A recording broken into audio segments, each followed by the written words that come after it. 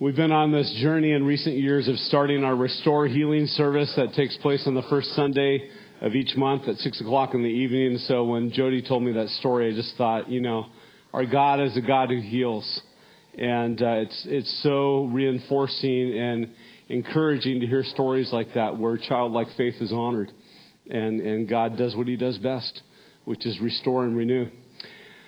Well, I'm probably the last person you want to hear right now. You probably just want to hear Janet talk all day. It's just such an amazing... Jeff's nodding his head. Yes, thanks for that approval, Jeff. And as Brittany said, confession and repentance is not like the topic. You're like, yeah, please talk more about confession and sin. But I found some transforming things this week that really rocked my world, and I'm eager to share those with you. So before we come to God's Word, let's just...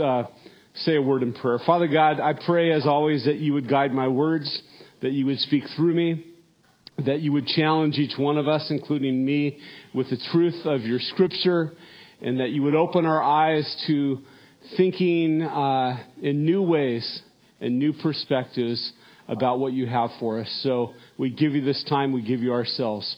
In Jesus' name, amen. I don't think it's any surprise that we live in a world that has abandoned absolute truth.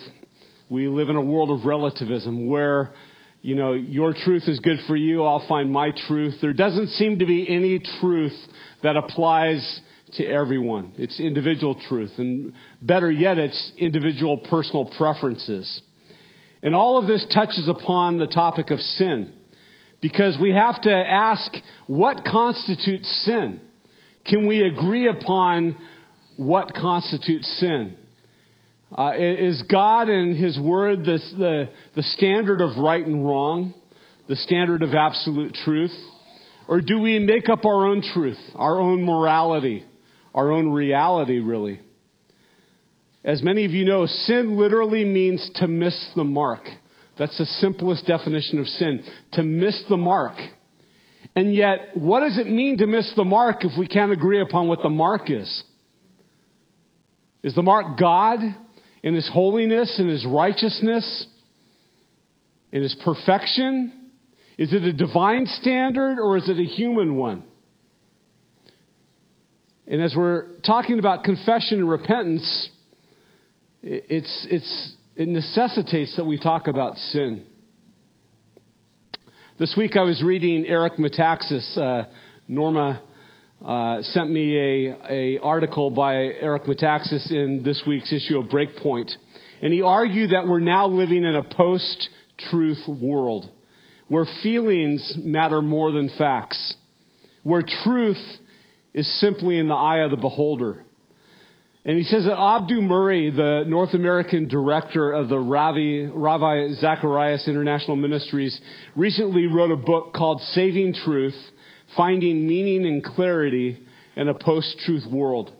And he explains that post-truth has two different modes. The first is what he calls a soft mode, in which people acknowledge that truth exists, but they don't care about truth if it gets in the way of their personal preferences. And this is because for many of us, feelings matter more than our ultimate commitment to truth. The second mode is what he calls a hard mode, in which people are actually willing to propagate blatant falsehoods, blatant lies, knowing that they're lies, knowing that they're false, because they believe that doing so serves or achieves a higher political or social purpose or agenda. And he said all of this is having an effect on us and the world that we live in. So much so that even Christians and churches, in a desire to adhere to the ultimate post-truth virtue, which has become tolerance, we just need to tolerate everything. And so in our desire to adhere to this, many Christians and even churches have abandoned the truth and the claims of the gospel in doing that.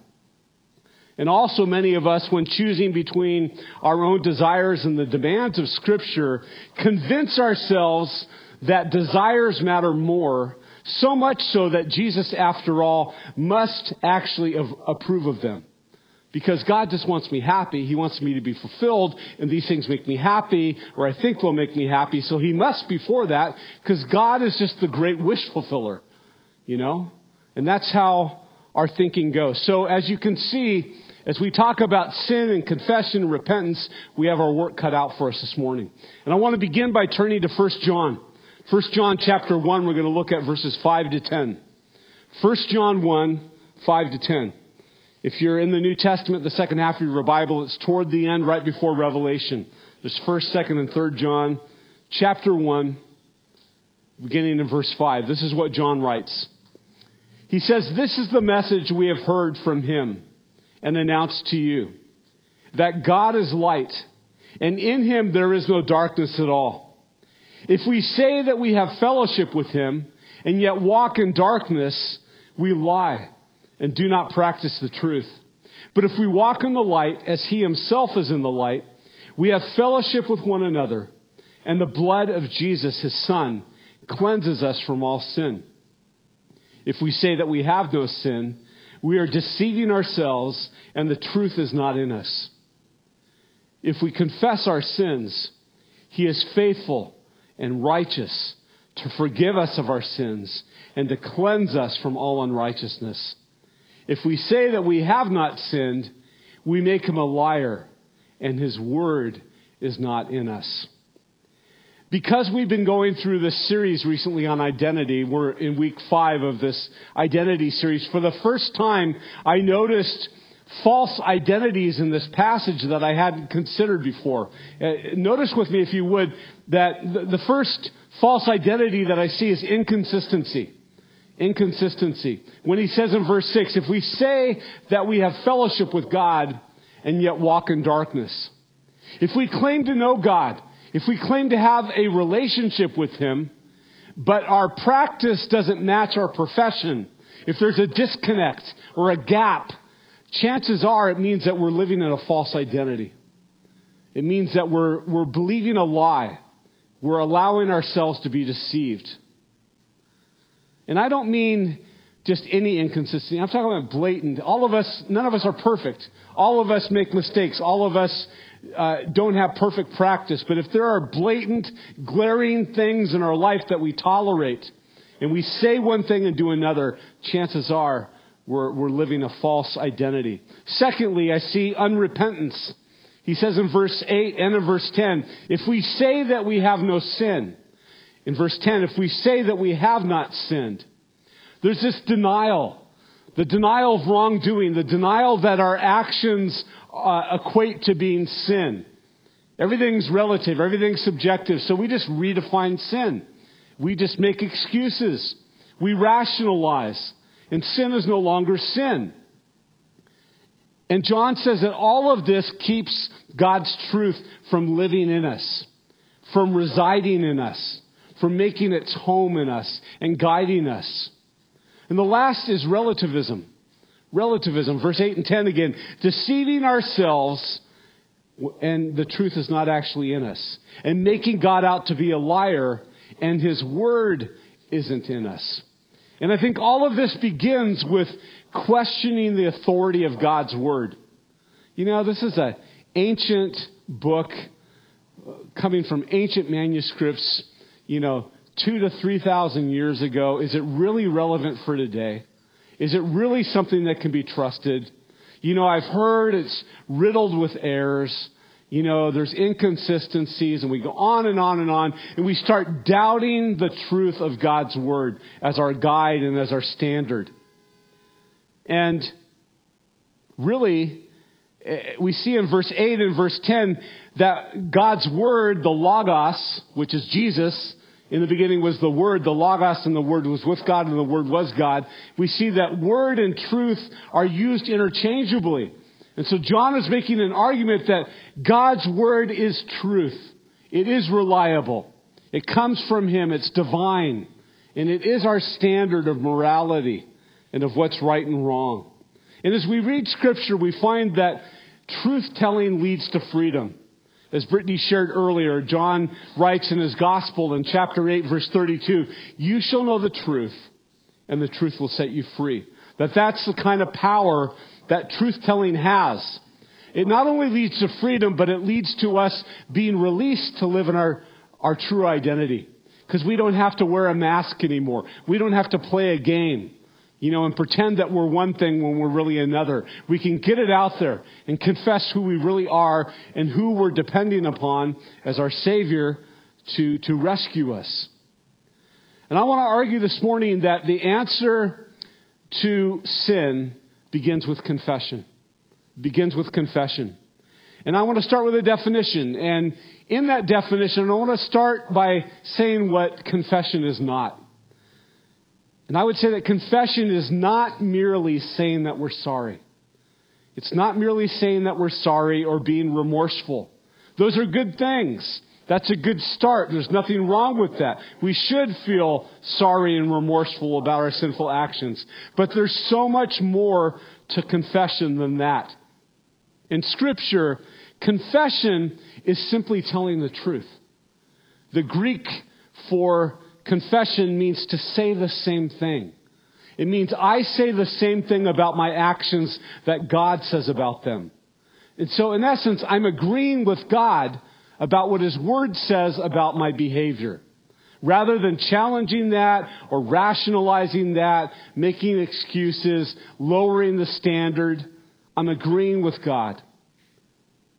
And Scripture tells us very plainly and bluntly in Romans, all have sinned. Not some, all have sinned and fall short of the glory of God. The glory of God is a standard. God's righteousness, God's holiness, God's perfection. It's not a horizontal standard where I look around me and compare myself to others. It's a vertical standard, a vertical comparison. God's holiness and righteousness. And Paul goes on to write 3 chapters later in Romans 6, and the wages of sin, the reward of sin is death. But the free gift of God is eternal life in Christ Jesus our Lord. I like the way that the Message translation of this verse puts it. It says, work hard for sin your whole life, and your pension, your reward is death. But God's gift is real life, eternal life, delivered by Jesus, our Master. So confession, if you will, is us talking to God.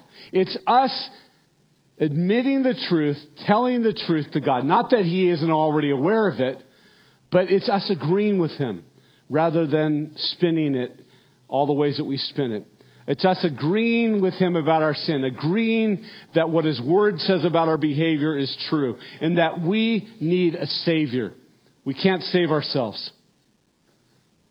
And it's agreeing that, as Scripture says, Jesus is the only solution to our sin. He is the way. He is the truth. He is the life. And no one goes to God the Father except through Him. And finally, it means that we're agreeing that at Calvary, at the cross where Jesus died, the payment of our sin was paid in full. It was taken care of. One of Jesus' last statements on the cross is, "It is finished," which was really an accounting or a legal term for paid in full. And that's what someone would say when a debt had been paid and someone was released of that obligation. Paid in full. It's taken care of. It's cut off. It's done. You're free. You can go on. And that's what confession does. I like what Max Lucado, pastor and author, writes about confession. He says, confession does for the soul what preparing the land does for the field. Before the farmer sows the seed, he works the acreage, removing the rocks and pulling the stumps. He knows that seed grows better if the land is prepared. Confession is the act of inviting God to walk the acreage of our hearts. I love that. There is a rock of greed over here, Father. I can't budge it. Will you help me? And that tree of guilt near the fence, its roots run long and deep. And may I show you some dry soil, too crusty for seed. He concludes by saying God's seed always grows better in the soil of the heart, which is cleared. And that's what confession does. It tills and works over the soil of our heart that we might be receptive that we might be fruitful, that we might be productive for what God has for us. Sometimes I think that we believe repentance precedes confession. You know, I feel sorry about my sin and then I confess it. But I want to argue today that effective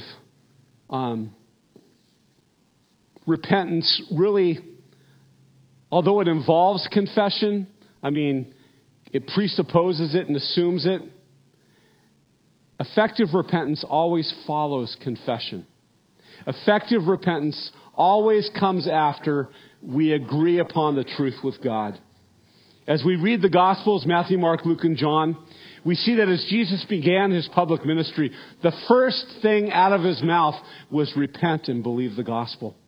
That's kind of a hard sell, you know, not really like he's enticing people with promises or gimmicks or free things. Right from the get-go, repent and believe the good news of the gospel. And that was his most consistent and repeated message until he took up the cross. The thing he talked the most about, repent, change the way that you think, believe the good news of what God has done.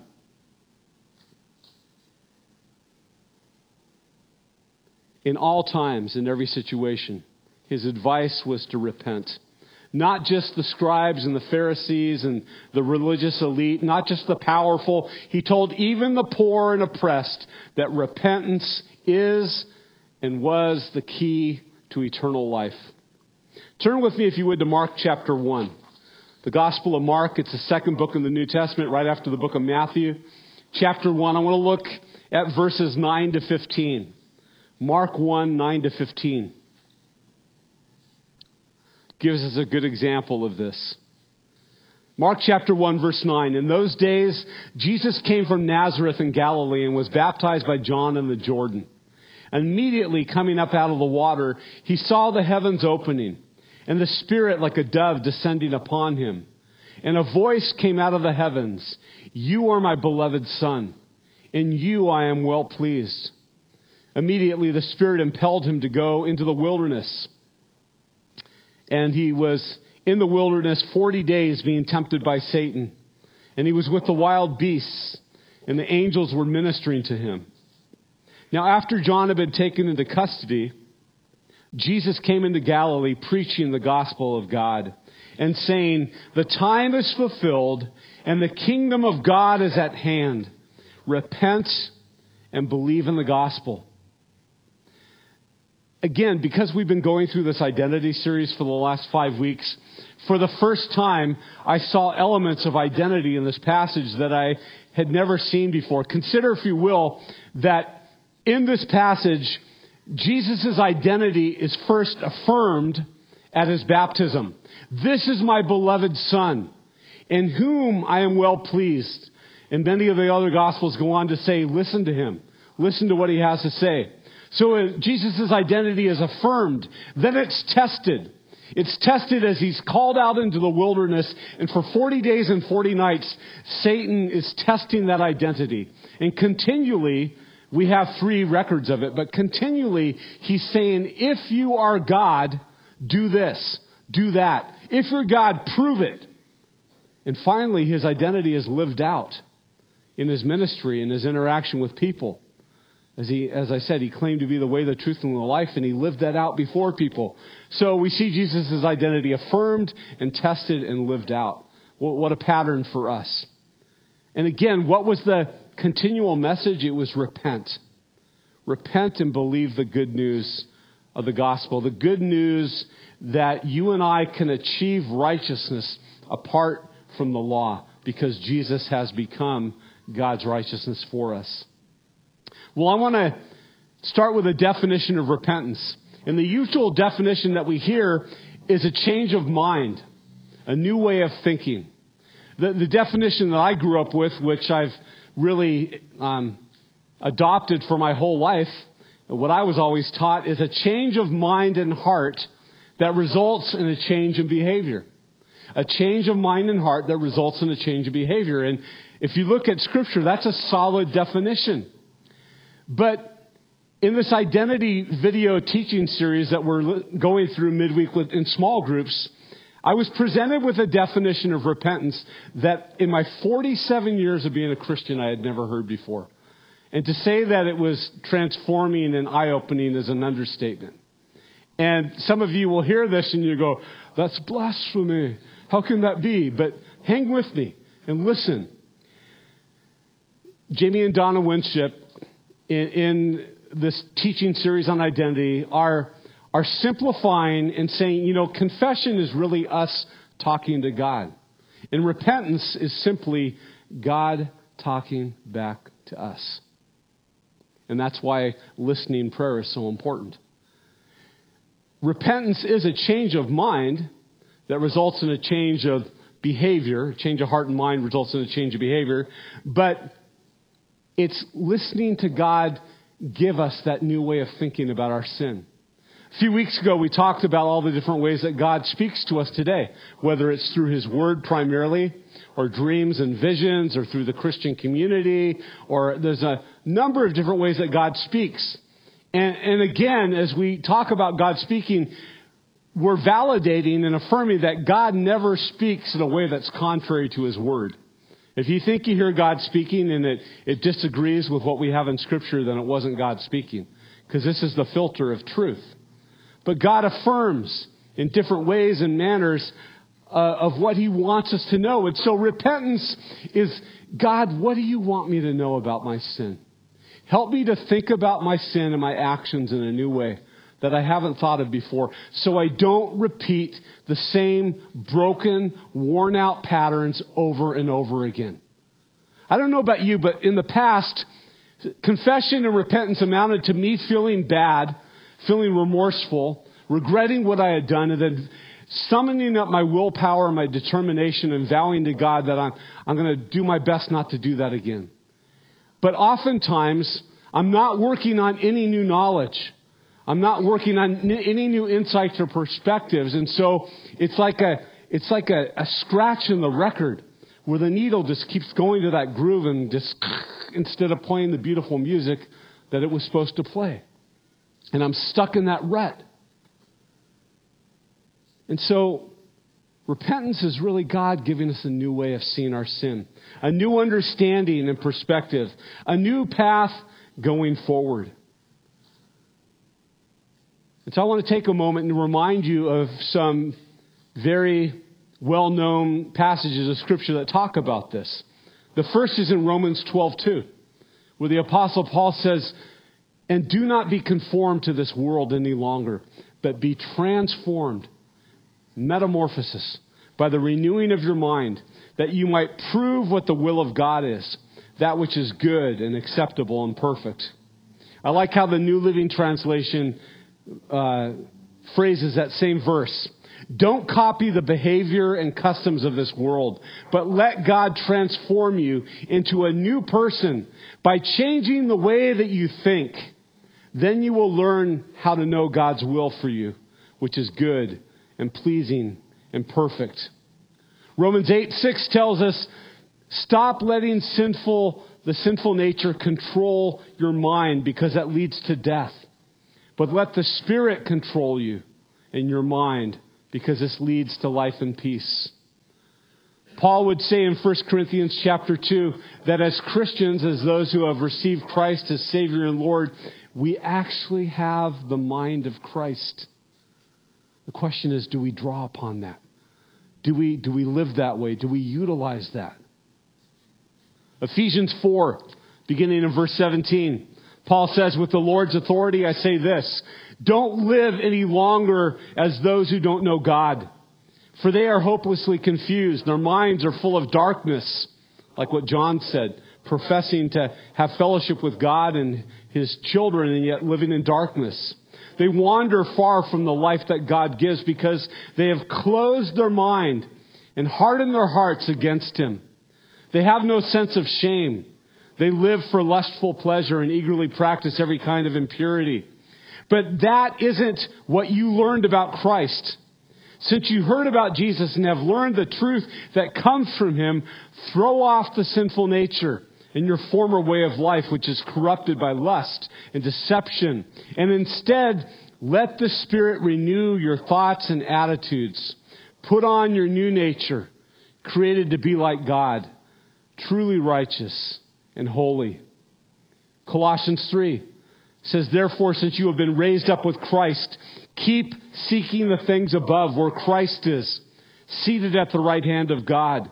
Set your mind on the things above and not the things that are on earth. For you have died and your life is hidden with Christ in God. And when Christ, who is our life, is revealed, then we also will be revealed with him in glory. Therefore, he says, consider the members of your earthly body as dead to immorality, impurity, passion, evil desire, and greed, which all amounts to idolatry. Then one of my favorite verses comes from the prophet Isaiah in the Old Testament. In Isaiah 26, verse 3 and 4, God promises that he will keep in perfect peace the one whose thoughts, or literally mind, is fixed on him. And therefore the prophet encourages the people, trust in the Lord always, for the Lord God is the eternal rock. I want to take a few moments and just break this in practical application as we close today. And I guess the question that comes up is, where do we start? Where do we start this process? And I would suggest to you exactly where the psalmist started in Psalm 26, verse 2. I love what he says. He says, examine me, O Lord, and try me. Test my mind and my heart. Examine me, O Lord, and try me. Test my mind and my heart. Not examine me to find how good I am, but do your work. That word try is literally the word refine in the Hebrew, and it speaks of the refiner's fire and the process of refining precious metal and removing the dross until the refiner can see his image in that molten, hot, liquid metal. And that's what God does with us as he refines and removes the impurities until his reflection is born in our life. And so that's what we're asking God to do. We're inviting him to do his work. I was telling first service, I want to close with something today that I don't fully understand yet, and I'm just beginning to scratch the surface. It's way beyond my intellect. But I've been reading recently about a guy named Noam Chomsky. Noam Chomsky, he's the father of modern linguistics. And the funny thing is he's actually American. So we actually have somebody that's given us something that, isn't from Europe. Super brain power here. And it's interesting what he said about language. He theorized that the principles underlining the structure of language are biologically determined in the human mind and therefore are genetically transmitted. He argues that humans share the same underlying linguistic structure, irrespective of socio-cultural differences. And this is completely different than what Skinner posited, that everyone is a blank slate, and that what we learn is merely culturally conditioned, that it's all learned behavior. Chomsky's saying, no, there's a biological component to this where it's in each one of us and we're all at the same point. And he argues that the highest form of thinking is intuitive rather than rational.